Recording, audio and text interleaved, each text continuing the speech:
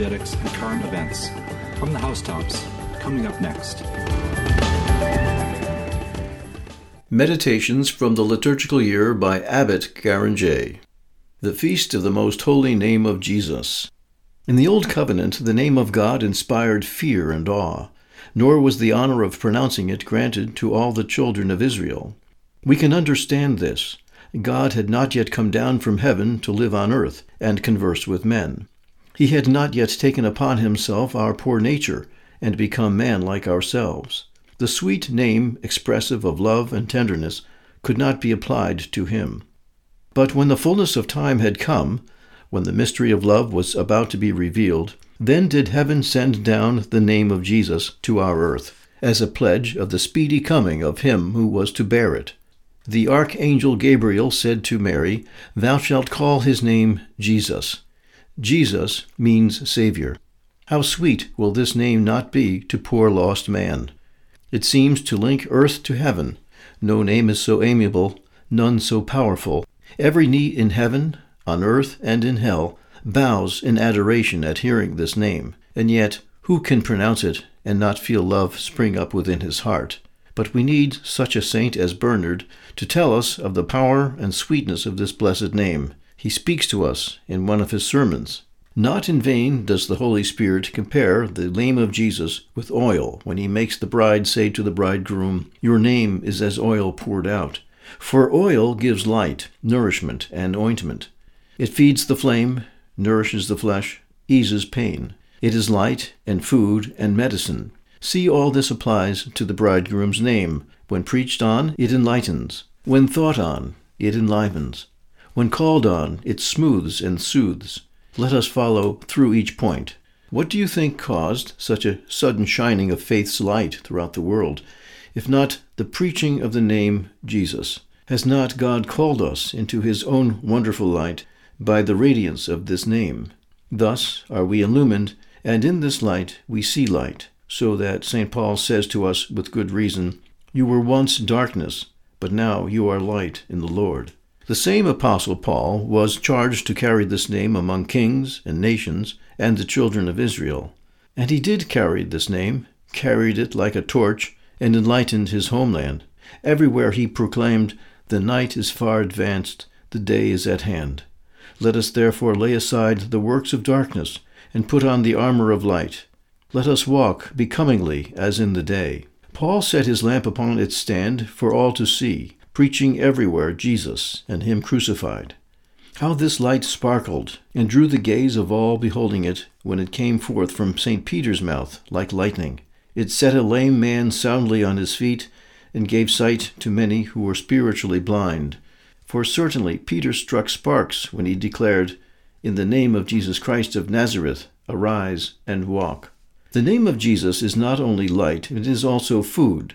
Are you not strengthened whenever you meditate on it? What is its quality for enriching the mind that thinks about it? What else can so renew your fatigued spiritual powers, bolster virtue, make good and upright habits grow, foster pure affections?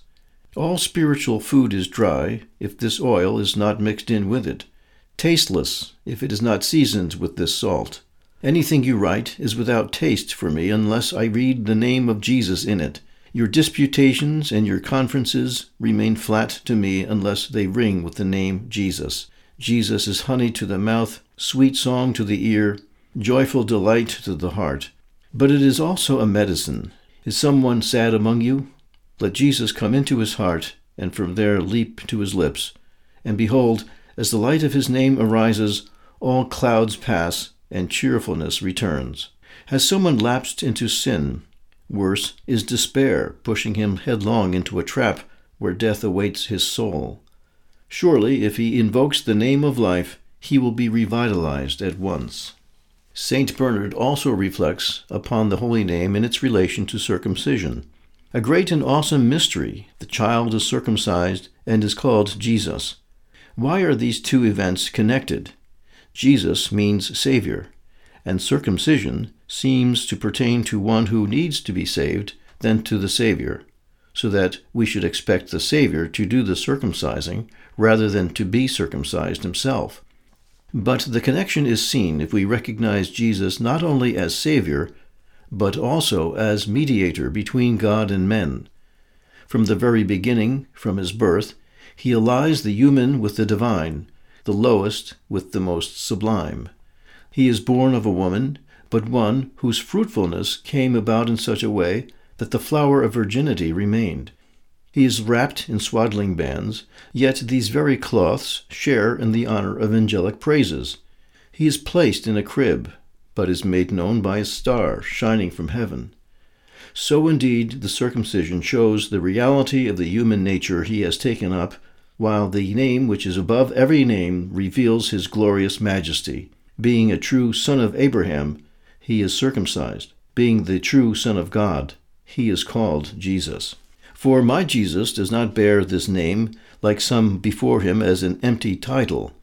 With him there is no foreshadowing of a great name, but rather the reality itself. Indeed, the evangelist bears witness that the name is of heavenly origin, the name given him by the angel before he was conceived in the womb. And note the depth of meaning in the word. After his birth, he is called Jesus by men. Even before his conception, he had been called Jesus by an angel. This means that he is Savior both of angels and men, of angels from the beginning of creation, of men from the time of his incarnation. His name is called Jesus, says the Gospel, the name given him by the angel.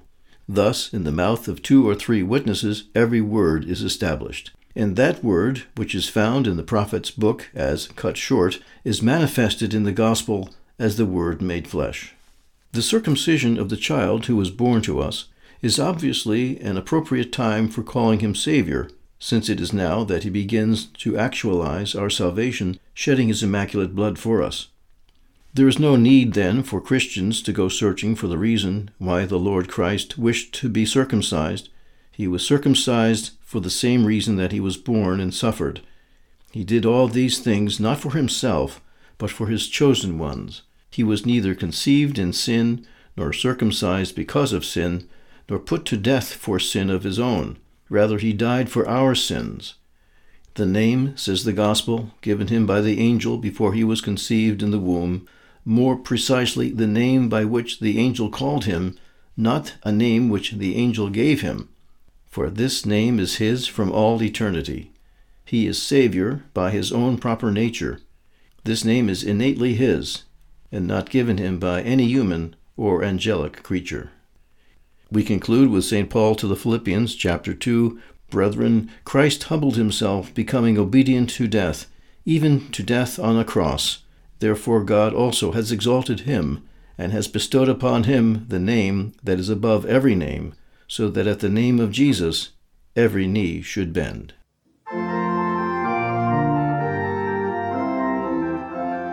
As we continue our Christmas celebration, we contemplate the angels at the crib, from Hammond's Meditations, the homage which the angels render to the child God. How beautiful was the stable at Bethlehem at the moment in which the infant Jesus was born. It shone with a splendor more beautiful than that of any palace. It became paradise.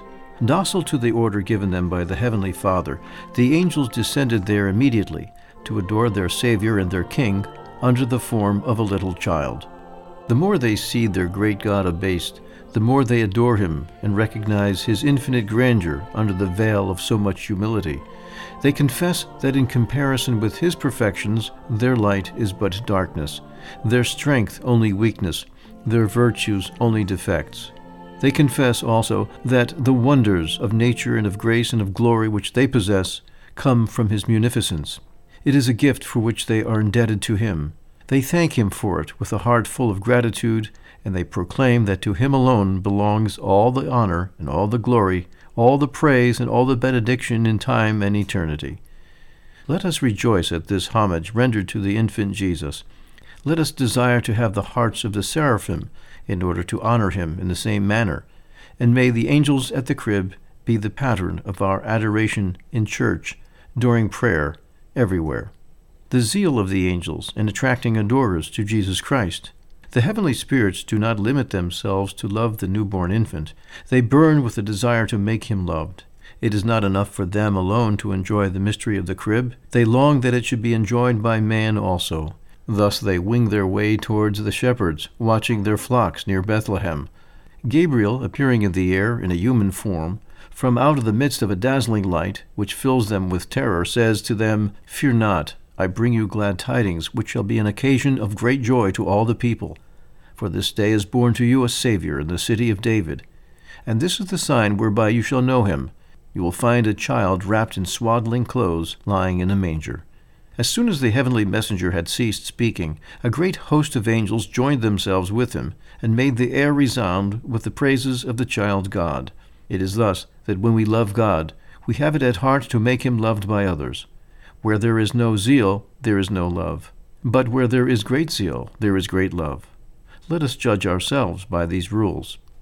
The song of the angels at the birth of the Savior. Glory to God in the highest, and on earth peace to men of good will. Thus the angels sang. Let us meditate upon their song. Glory to God, that is to say, may God be glorified by the angels in heaven for the incarnation of the Word, which procures for him infinite glory. May God be glorified by men on earth for the abasement of this same Word, who humbles himself only in order to exalt God and procure his glory by saving men. May God be glorified in all our acts, in all our projects, in all our intentions, and may we never have any other aim. May God be glorified at the expense of our own abjection, at the expense of all sufferings and of all privations.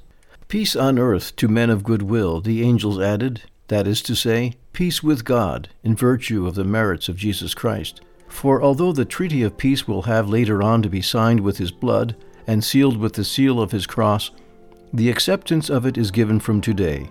Peace with our neighbor, by the spirit of charity and meekness which the cross preaches. Peace for each individual with himself, through purity of conscience and the calm of an irreproachable heart, the fruits of the birth of the Savior. A triple peace, but only for men of good will, that is to say, for those who, loving God sincerely, are ready to make him all the sacrifices which duty demands.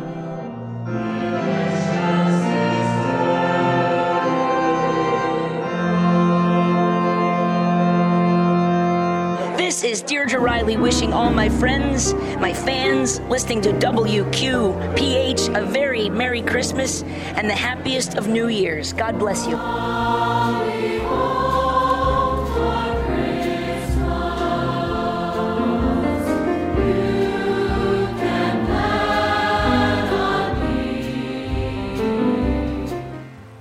Here's a special prayer from Father McDonough.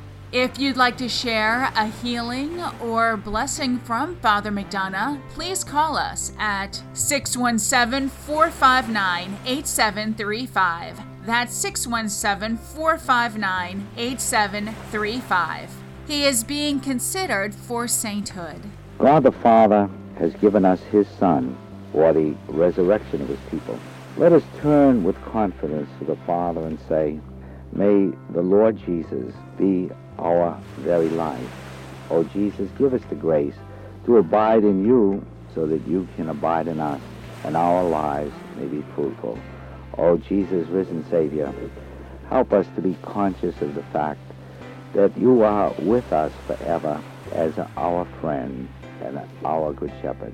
And as a pillar of fire, Heavenly Father, you lighted the way for your people in the desert.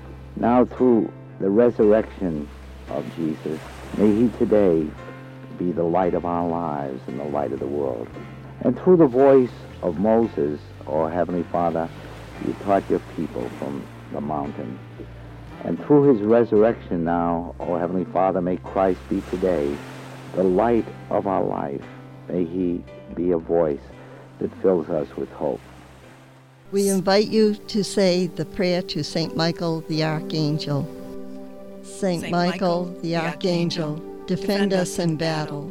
Be our protection against the wickedness and snares of the devil. May God rebuke him, we humbly pray. And do thou, O Prince of the heavenly host, thrust into hell Satan and all evil spirits who wander through the world seeking the ruin of souls. Amen. On the WQPH 89.3 FM community calendar, St. Cecilia's Parish on Mechanic Street in Leominster is having a calendar raffle for January. It's a fundraiser for the church. The calendars are $15 each, or 3 calendars for $40. There will be a cash prize every day during the month of January. Those prizes will be drawn on Facebook, so you'll be able to find out whether or not you won over there on Facebook each day in January. If you want more information or wish to purchase a calendar, you can call the rectory at 978-537-6541. That's 978-537-6541 for the St. Cecilia's in Leominster Christmas Calendar Raffle. This has been the WQPH 89.3 FM Community Calendar. Tim Kilcoyne, WQPH Radio 89.3 FM, with my voice a little lower here as I sit before the Blessed Sacrament in my hometown original parish of St. John, the Guardian of Our Lady, in Clinton, Mass. And my Christmas reflection for all of you as we approach the new year would be simply, what is it that we're giving and what is it that we're receiving? I hope all of you are able to give of yourself to those around you, most especially in your family, who are in need of spiritual help, just like everybody else, including ourselves. We can only assume that there's an internal struggle across in each and every one of our lives. And at Christmas time, maybe that cross can get lifted up by loved ones.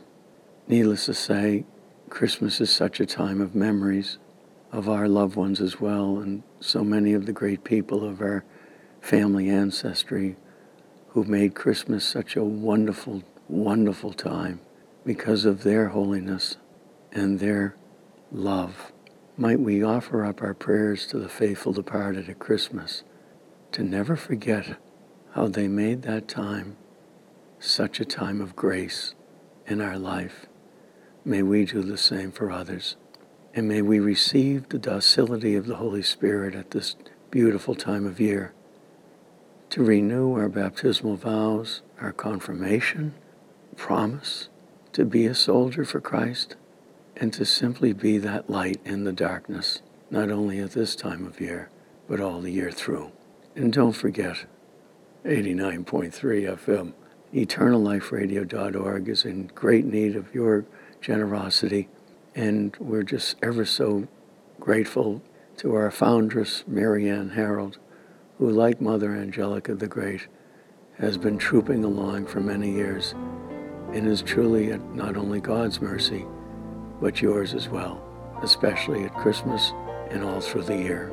Do make a donation. God bless you. Merry Christmas and Happy New Year. We're listening to 89.3 FM, WQPH, Shirley, Fitchburg. The Glories of St. Joseph is a collection of the most beautiful texts composed by saints and other holy authors about St. Joseph. It is compiled and printed by the traditional Benedictine monks of Flavigny in France. The following meditation gives us beautiful thoughts on the great dignity of St. Joseph. There is a prophetic figure who embodies the greatness of our saint. According to St. Bernard, Joseph, son of Jacob the patriarch, represents in the distant past the awe-inspiring prerogatives of Mary's spouse. You will remember the extraordinary dream in which the first Joseph saw the sun and the moon and 11 stars bowing down at his feet. This dream was not one of those which a restless imagination conjures up during sleep. Rather, it was an ecstatic vision sent to Joseph by God himself, not only to show the imminent rise in rank of this sleeping youth, but also to point out the future greatness of our saint. I leave it to you to ponder over the unbelievable destiny of the first Joseph, who saw not only his father, his mother, and his brothers, but all of Egypt prostrate at his feet. I will use this example to illustrate the dignity of the second Joseph. Almighty God, who could ever begin to fathom it? Do you not think Joseph was moved to see Jesus and Mary at his feet, as if they were servants, showing the most loving signs of respect? This is what makes me bold enough to assert that Joseph, in order to become Mary's spouse, must have been the greatest person ever to have lived, after the Blessed Virgin herself. I don't mean that kind of greatness in which the ambitious boast of their honors to gain the empty respect of men. If you study his lineage, you will see that Joseph, not lacking such greatness, could boast of having 14 kings as ancestors, and as many patriarchs and leaders, none of them as great as he, despite their scepters and crowns. According to Saint Bernardine of Siena, Joseph came from a line of such illustrious nobility, reaching nearly to the heavens, and including many prophets and patriarchs, that he was able to bestow earthly nobility on the Word itself. However, it is not because of his greatness that Joseph is praised. If he has dignity in himself, it is not because of the greatness of his ancestors. His identity as carpenter was as dear to him as the title of prince. The royal scepter was not more important to him than the workman's hammer. His greatness comes above all from his glorious title, the Just One. This is what pleases him most. For this he will be admired for all time. All Joseph's glories are summed up in the eulogy, Joseph was a just man. If you really want to understand Joseph's greatness as just, analyze the word itself. It sums up all the virtues and the height of Christian perfection. The Holy Father of the Church, St. Maximinus of Turin, tells us the same thing. Quote, "Do you wish to know why Joseph is called just? Because he possessed perfectly all the virtues." End quote. What more can one say about a man than to say that he possesses all the virtues to a perfect degree? Is this not the highest praise? And who could compare himself in grandeur to Joseph, who deserved this praise? Could Adam, who before the fall appeared with all animals subject to him? Could Moses, who commanded creatures with his rod? Could Abraham, surrounded by his descendants like a sun in the midst of stars? Call to mind Joshua, stopping the sun at the command of his voice. Solomon, seeing queens prostrate before his throne. And you, miracle workers, show us how nature obeys your commands. Realize, however, that all of these powers cannot make you equal to Saint Joseph, for you received these powers and virtues only in part, while Joseph had them all, and to a perfect degree.